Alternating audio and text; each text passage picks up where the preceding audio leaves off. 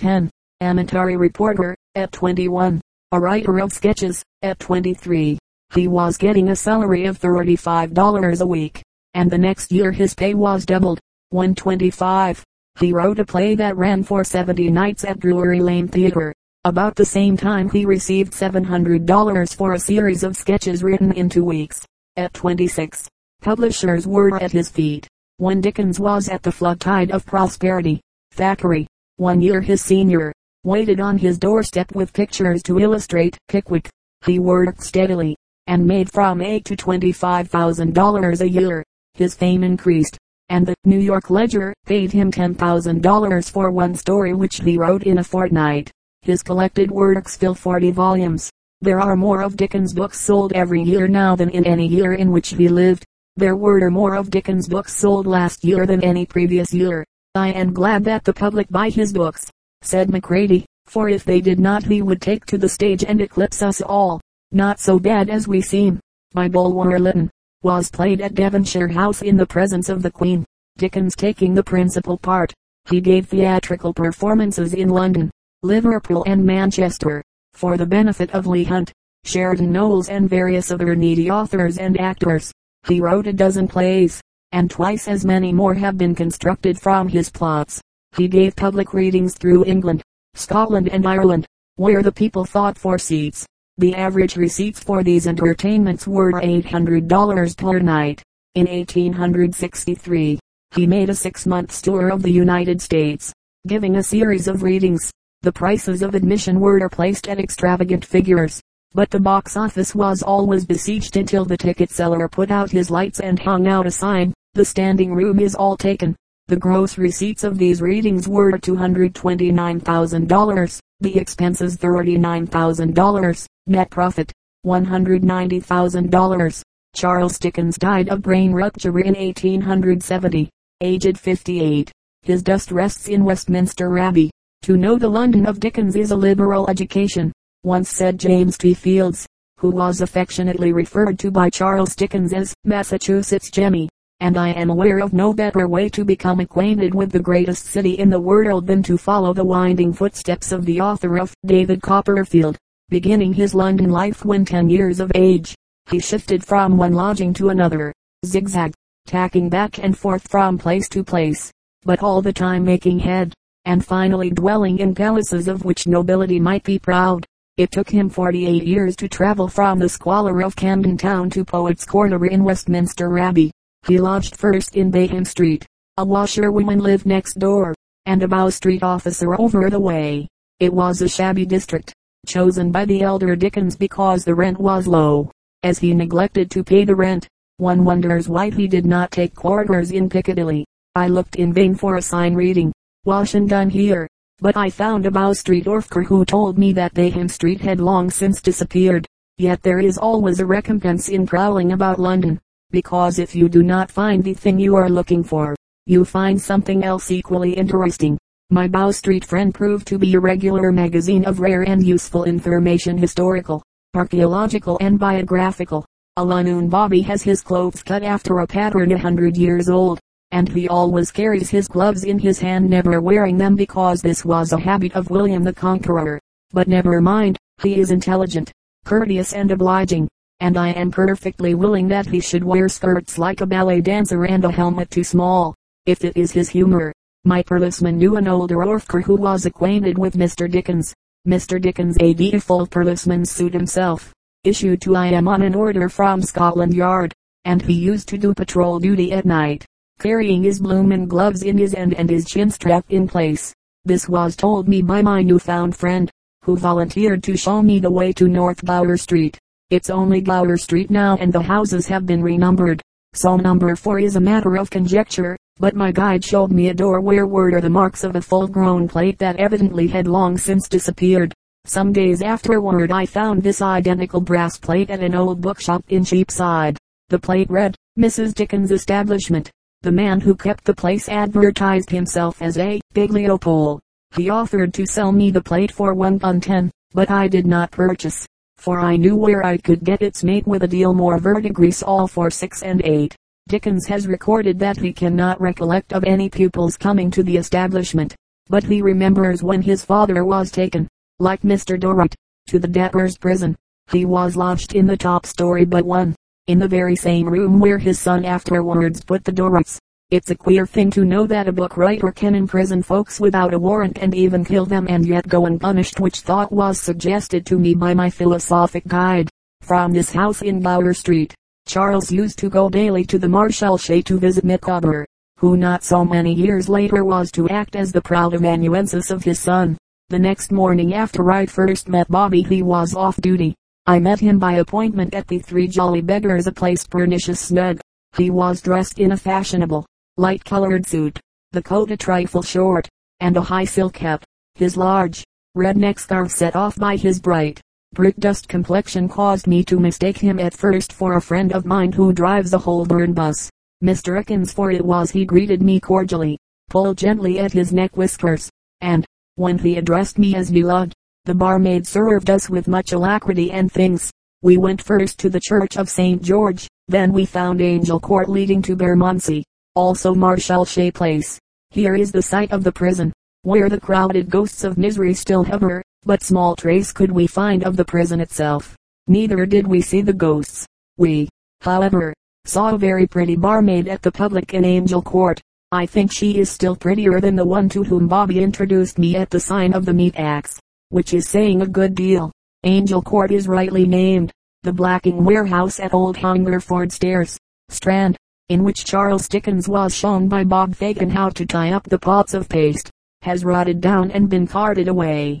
The coal barges in the muddy river are still there, just as they were when Charles, Paul Green and Bob Fagin played on them during the dinner hour. I saw Bob and several other boys, grimy with blacking, chasing each other across the flatboats, but Dickens was not there.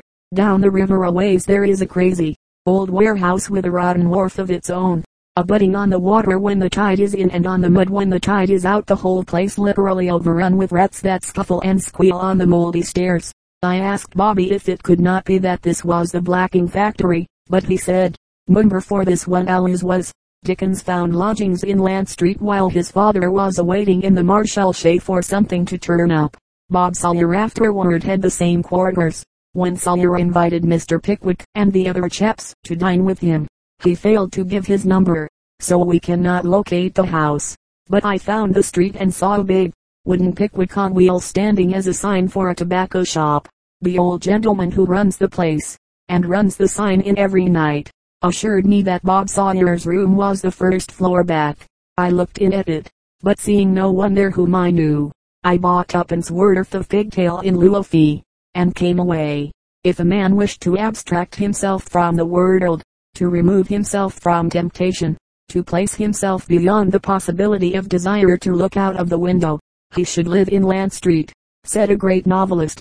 David Copperfield lodged here when he ordered that glass of genuine stunning ale at the Red Lion and excited the sympathy of the landlord, winning a motherly kiss from his wife. The Red Lion still crouches under another name at the corner of Derby and Parliament Streets, Westminster. I daydreamed there for an hour one morning, pretending the while to read a newspaper. I cannot, however, recommend their ale as particularly stunning, as there are authors of one book, so are there readers of one author more than we wist. Children want the same bear story over and over, preferring it to a new one, so grown UPS often prefer the dog-eared book to Uncut Leaves. Mr. Hawkins preferred the dog-eared, and at the station house, where many times he had long hours to wait in anticipation of a hurry-up call, he whiled away the time by browsing in his Dickens. He knew no other author, neither did he wish to. His epidermis was soaked with Dickensology, and when inspired by gin and bitters he emitted information at every pore. To him all these bodiless beings of Dickens' brain were living creatures. An anachronism was nothing to Hawkins. Charlie Bates was still at large. Quilp was just around the corner, and Gather Hexam's boat was moored in the muddy river below. Dickens used to haunt the publics, those curious resting places where all sorts and conditions of thirsty philosophers meet to discuss all sorts of themes. My guide took me to many of these inns which the great novelist frequented, and we always had one legend with every drink. After we had called at 3 or 4 different snuggeries, Hawkins would begin to shake out the facts. Now, It is not generally known that the so-called stories of Dickens are simply records of historic events, like what do you call 'em's plays. For instance, Dombey and Son was a well-known firm, who carried over into a joint stock company only a few years ago. The concern is now known as the Dombey Trading Company. They occupy the same quarters that were used by their illustrious predecessors. I signified a desire to see the counting house so minutely described by Dickens, and Mr. Hawkins agreed to pilot me thither on our way to Tavistock Square. We twisted down to the first turning, then up 3, then straight ahead to the first right-hand turn, where we cut to the left until we came to a stuffed dog, which is the sign of a Glover. Just beyond this my guide plucked me by the sleeve. We halted, and he silently and solemnly pointed across the street. Sure enough, there it was, the warehouse with a great stretch of dirty windows in front, through which we could see dozens of clerks bending over ledgers, just as though Mr. Dombey were momentarily expected. Over the door was a gilt sign, the Bombay Trading Company. Bobby explained that it was all the same. I did not care to go in, but at my request Hawkins entered and asked for Mr. Carker, the junior, but no one knew him. Then we dropped in at the Silver Shark, a little inn about the size of a large dustbin of 2 compartments and a sifter. Here we rested a bit, as we had walked a long way. The barmaid who waited upon us was in curl papers, but she was even then as pretty if not prettier than the barmaid at the public in Angel Court, and that is saying a good deal. She was about as tall as Trilby or as Ellen Terry, which is a very nice height, I think. As we rested, Mr. Hawkins told the barmaid and me how Rogue Rider Hood came to this very public, through that same doorway, just after he had his Alfred David took down by the governors both. He was a slouching dog, was the rogue. He wore an old, sodden fur cap, winter and summer, formless and mangy. It looked like a drowned cat. His hands were always in his pockets up to his elbows, when they were not reaching for something, and when he was out after game his walk was a half shuffle and run. Hawkins saw him starting off this way one night and followed him knowing there was mischief on hand. Followed him for 2 hours through the fog and rain. It was midnight and the last stroke of the bells that tolled the hour had ceased, and their echo was dying away, when all at once, but the story is too long to relate here. It is so long that when Mr. Hawkins had finished it was too late to reach Tavistock Square before dark. Mr. Hawkins explained that as bats and owls and rats come out only when the sun has disappeared, so there are other things that can be seen best by night, and as he did not go on until the next day at 1, he proposed that we should go down to the Cheshire Cheese and get a bite of summit and then sally forth. So we hailed a bus and climbed to the top. She rolls like a scow in the wake of a liner, said Bobby, as we tumbled into seats. When the bus man came up the little winding ladder and jingled his punch, Hawkins paid our fares with a heavy wink, and the guard said, "Thank you, sir," and passed on. We got off at the Cheese and settled ourselves comfortably in a corner.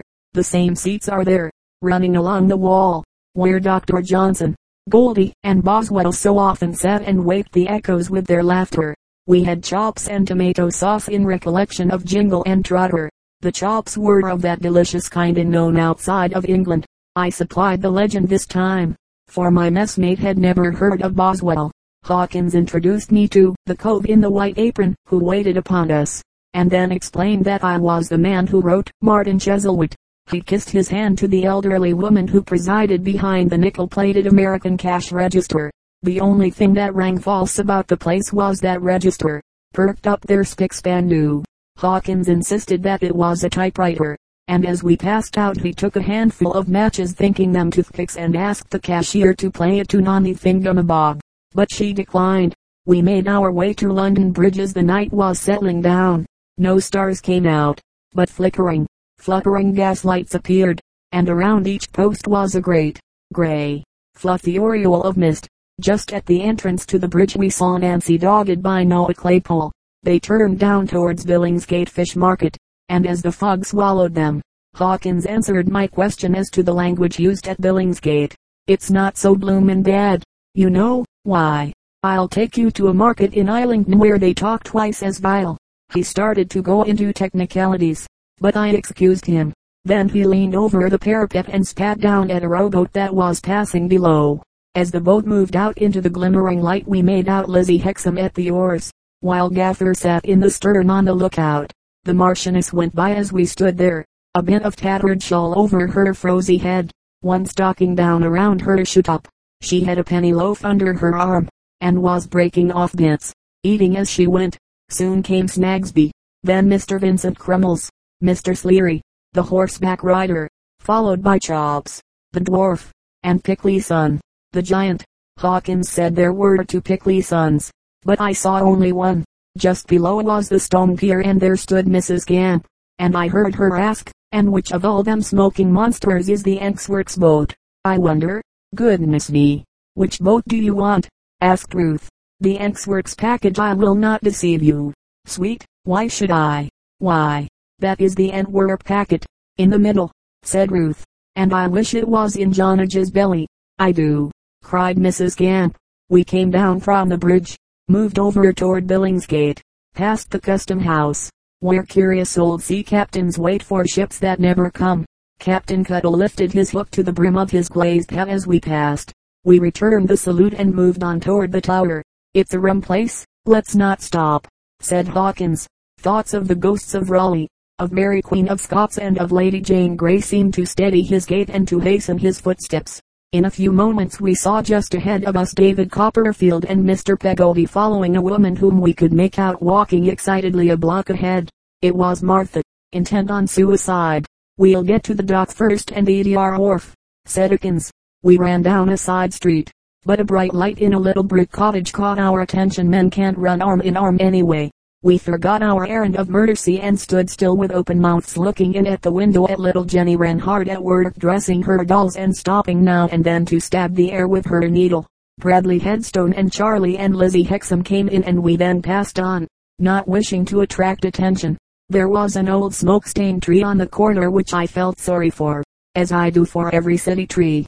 Just beyond was a blacksmith's forge and a timber yard behind, where a dealer in old iron had a shop, in front of which was a rusty boiler and a gigantic flywheel half buried in the sand. There were no crowds to be seen now, but we walked on and on, generally in the middle of the narrow streets, turning up or down or across, through arches where tramps slept, by doorways where children crouched, passing drunken men, and women with shawls over their heads. Now and again the screech of a fiddle could be heard or the lazy music of an accordion, coming from some sailor's home. Steps of dancing with rattle of iron shod boot heels clicking over sanded floors. The hoarse shout of the caller off, and now and again angry tones with cracked feminine falsettos broke on the air, and all the time the soft rain fell and the steam seemed to rise from the sewage-laden streets. We were in Stepney, that curious parish so minutely described by Walter Besant in All Sorts and Conditions of Men, the parish where all children born at sea were considered to belong. We saw Brig Place, where Walter Gay visited Captain Cuttle. Then we went with Pip in search of Mrs. Wimple's house, at Millpond Bank, Chinks Basin, Old Green Copper Road Walk, where lived old Bill Barley and his daughter Clara, and where Magwitch was hidden. It was the dingiest collection of shabby buildings ever squeezed together in a dark corner as a club for tomcats. Then, standing out in the gloom, we saw Limehouse Church, where John Rokesmith prowled about on a detective scent, and where John Harmon waited for the third mate Ranfoot, intending to murder him. Next we reached Limehouse Hole, where Rogue Rider Hood took the plunge down the steps of leaving shop. Hawkins thought he saw the Artful Dodger ahead of us on the dock. He went over and looked up and down and under an old upturned rowboat, then peered over the dock and swore a harmless oath that if we could catch him we would run him in without a warrant. Yes, we'd clap the nippers on I.M. and march I.M. wharf. Not if I can help it, I said. I like the fellow too well. Fortunately Hawkins failed to find him. Here it was that the uncommercial traveler did patrol duty on many sleepless nights. Here it was that Astor Summerson and Mr. Bucket came, and by the light of a match held under my hat we read a handbill on the brick wall, "Found drowned." The heading stood out in big, fat letters, but the print below was too damp to read. Yet there is no doubt it is the same bill that Gaffer Hexam, Eugene Rayburn and Mortimer Lightwood read, for Mr. Hawkins said so. As we stood there we heard the gentle gurgle of the tide running under the pier, then a dip of oars coming from out the murky darkness of the muddy river, a challenge from the shore with orders to row in a hoarse, defiant answer and a watchman's rattle. A policeman passed us running and called back, I say, Hawkins, is that you? There's murder broke loose in Whitechapel again. The reserves have been ordered out. Hawkins stopped and seemed to pull himself together. His height increased 3 inches. A moment before I thought he was a candidate for fatty degeneration of the cerebrum, but now his sturdy frame was all a-tremble with life. Another murder. I knew it. Bill Sikes has killed Nancy at last. There's 50 pun for the man who puts the irons on. I must make for the nearest station. He gave my hand a twist, shot down a narrow courtway, and I was left to fight the fog, and mayhap this Bill Sikes and all the other wild phantoms of Dickens' brain, alone. A certain great general once said that the only good Indian is a dead Indian. Just why the maxim should be limited to aborigines I know not, for when one reads obituaries he is discouraged at the thoughts of competing in virtue with those who have gone hence. Let us extend the remark, plagiarize a bit, and say that the only perfect men are those whom we find in books. The receipt for making them is simple, yet well worth pasting in your scrapbook. Take the virtues of all the best men you ever knew or heard of. Leave out the faults. Then mix, in the hands of the lady novelist, this composition, well molded, makes a scarecrow, in the hair of which the birds of the air come and build their nests. But manipulated by an expert, a figure may appear that starts and moves and seems to feel the thrill of life. It may even take its place on a pedestal and be exhibited with other waxworks, and thus become confounded with the historic. And though these things make the unskillful laugh, yet the judicious say, Dickens made it, therefore let it pass for a man. Dear old Montaigne, ever glad to score a point against the British, and willing to take Dickens at his word, says, we have no such men in France as Scrooge and Scarce. But, God bless you, Montaigne, England has no such men either. The novelist takes the men and women he has known, and from life, plus imagination, he creates. If he sticks too close to nature he describes, not depicts. This is Veritaism. If imagination's wing is too strong, it lifts the luckless writer off from earth and carries him to an unknown land. You may then fall down and worship his characters, and there is no violation of the first commandment. Nothing can be imagined that has not been seen, but imagination can assort, omit, sift, select, construct, given a horse, an eagle, an elephant, and the creative artist can make an animal that is neither a horse, an eagle, nor an elephant, yet resembles each. This animal may have 8 legs or 40 with hoofs, claws and toes alternating, a beak, a trunk, a mane, and the whole can be feathered and given the power of rapid flight and also the ability to run like the east wind. It can neigh, roar or scream by turn, or can do all in concert, with a vibratory force multiplied by 1000. The novelist must have lived, and the novelist must have imagination, but this is not enough. He must have power to analyze and separate, and then he should have the good taste to select and group, forming his parts into a harmonious whole. Yet he must build large. Life size will not do. The statue must be heroic, and the artist's genius must breathe into its nostrils the breath of life. The men who live in history are those whose lives have been skillfully written. Plutarch is the most charming writer of fiction the world has ever known, said Emerson. Dickens' characters are personifications of traits, not men and women. Yet they are a deal funnier. They are as funny as a box of monkeys, as entertaining as a Punch and Judy show, as interesting as a 15 puzzle, and sometimes as pretty as Chronos. Quilt munching the eggs, shells and all, to scare his wife, makes one shiver as though a jack in the box had been popped out at him. Mr. Mould, the Undertaker, and Jaggers, the lawyer, are as amusing as Humpty Dumpty and Pantaloon. I am sure that no live lawyer ever gave me half the enjoyment that Jaggers has, and Dr. Slammer's talk is better medicine than the pills of any living MD. Because the Bird Court minstrel pleases me more than a real nigger, is no reason why I should find fault.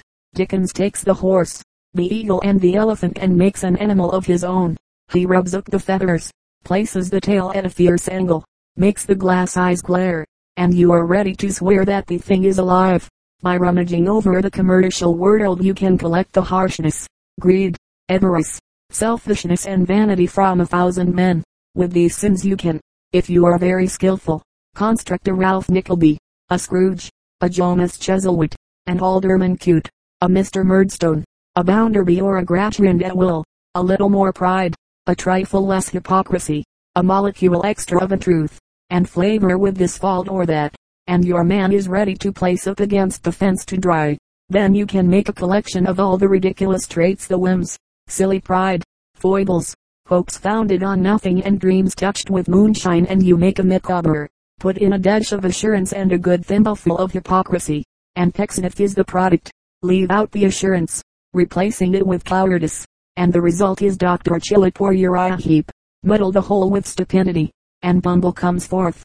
Then, for the good people, collect the virtues and season to suit the taste, and we have the Chirivlay brothers, Paul Dummy or Little Nell. They have no development, therefore no history. The circumstances under which you meet them vary. That's all. They are people the like of whom are never seen on land or sea. Little Nell is good all day long, while live children are good for only 5 minutes at a time. The recurrence with which these 5-minute periods return determines whether the child is good or bad. In the intervals the restless little feet stray into flower beds, stand on chairs so that grimy, dimpled hands may reach forbidden jam, run and romp in pure joyous innocence, or kick spitefully at authority. Then the little fellow may go to sleep, smile in his dreams so that Mama says angels are talking to him, Nurse says wind on the stomach. When he awakens the 5-minute good spell returns. Men are only grown-up children. They are cheerful after breakfast, cross at night. Houses, lands, barns, railroads, churches, books, racetracks are the playthings with which they amuse themselves until they grow tired, and death, the kind old nurse, puts them to sleep. So a man on earth is good or bad as mood moves him. In color his acts are seldom pure white, neither are they wholly black, but generally of a steel gray. Caprice, temper, accident, all act upon him. The north wind of hate, the simoon of jealousy, the cyclone of passion beat and buffet him. Pilots strong and pilots cowardly stand at the helm by turn, but sometimes the south wind softly blows. The sun comes out by day, the stars at night. Friendship holds the rudder firm, and love makes all secure. Such is the life of man, a voyage on life's unresting sea, but Dickens knows it not. Esther is always good, Fagin is always bad, Bumble is always pompous, and Scrooge is always Scrooge. At no Dickens party do you ever mistake Chirivlay for Carker, yet in real life Carker is Carker one day and Chirivlay the next. Yes, Carker in the morning and Chirivlay after dinner. There is no doubt that a dummy so ridiculous as Pecksniff has reduced the number of hypocrites, and the domineering and unjust are not quite so popular since Dickens painted their picture with a broom. From the yeasty deep of his imagination he conjured forth his strutting spirits, and the names he gave to each are as fitting and as funny as the absurd small clothes and fluttering ribbons which they wear. Shakespeare has his Gobbo, Touchstone, Simcox, Sly, Grumio, Mopsa, Pinch, Nim, Simple, Quickly, Overdone, Elbow, Froth, Dogberry, Puck, Pea-blossom, Taurus, Bottom, Bushy, Hotspur, Scroop, Wall, Flute, Snout, Starveling, Moonshine, Moldy, Shallow, Wart, Bullcalf, Feeble, Quince, Snag, Dull, Mustardst, Fang, Snare, Rumor, Tearsheet, Cobweb, Costard and Moth. But in names as well as in plot, the father of Pickwick has distanced the master. In fact, to give all the odd and whimsical names invented by Dickens would be to publish a book, for he compiled an indexed volume of names from which he drew at will. He used, however, but a fraction of his list. The rest are wisely kept from the public, else, forsooth, the fledgling writers of penny shockers would seize upon them for raw stock. Dickens has a watch that starts and stops in a way of its own. Never mind the sun. He lets you see the wheels go round, but he never tells you why the wheels go round.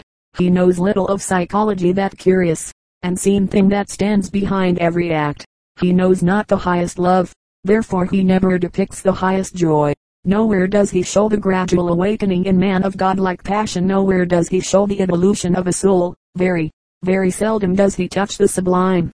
But he has given the Athenians a day of pleasure, and for this let us all reverently give thanks. Oliver Goldsmith Jarvis. A few of our usual cards of compliments, that's all. This bill from your tailor, this from your mercer, and this from the little broker in Crooked Lane. He says he has been at a great deal of trouble to get back the money you borrowed, Honeydew, but I am sure we were at a great deal of trouble in getting him to lend it. Jarvis. He has lost all patience. Honeydew. Then he has lost a good thing. Jarvis. There's that 10 guineas you were sending to the poor man and his children in the Fleet. I believe that would stop his mouth for a while. Honeydew, aye, Jarvis, but what will fill their mouths in the meantime? Goldsmith, the good-natured man. The Isle of Arran has the same number of square miles as the state of Indiana. It also has more kindness to the acre than any other country on earth. Ireland has 5 million inhabitants. Once it had 8. 3 millions have gone away. And when one thinks of landlordism he wonders why the 5 millions did not go, too. But the Irish are a poetic people and love the land of their fathers with a childlike love, and their hearts are all bound up in sweet memories, rooted by song and legend into nooks and curious corners, so the tendrils of affection hold them fast. Ireland is very beautiful. Its pasture lands and meadow lands, blossom-decked and water-federal, crossed and recrossed by never-ending hedgerows, that stretch away and lose themselves in misty nothingness, are fair as a poet's dream.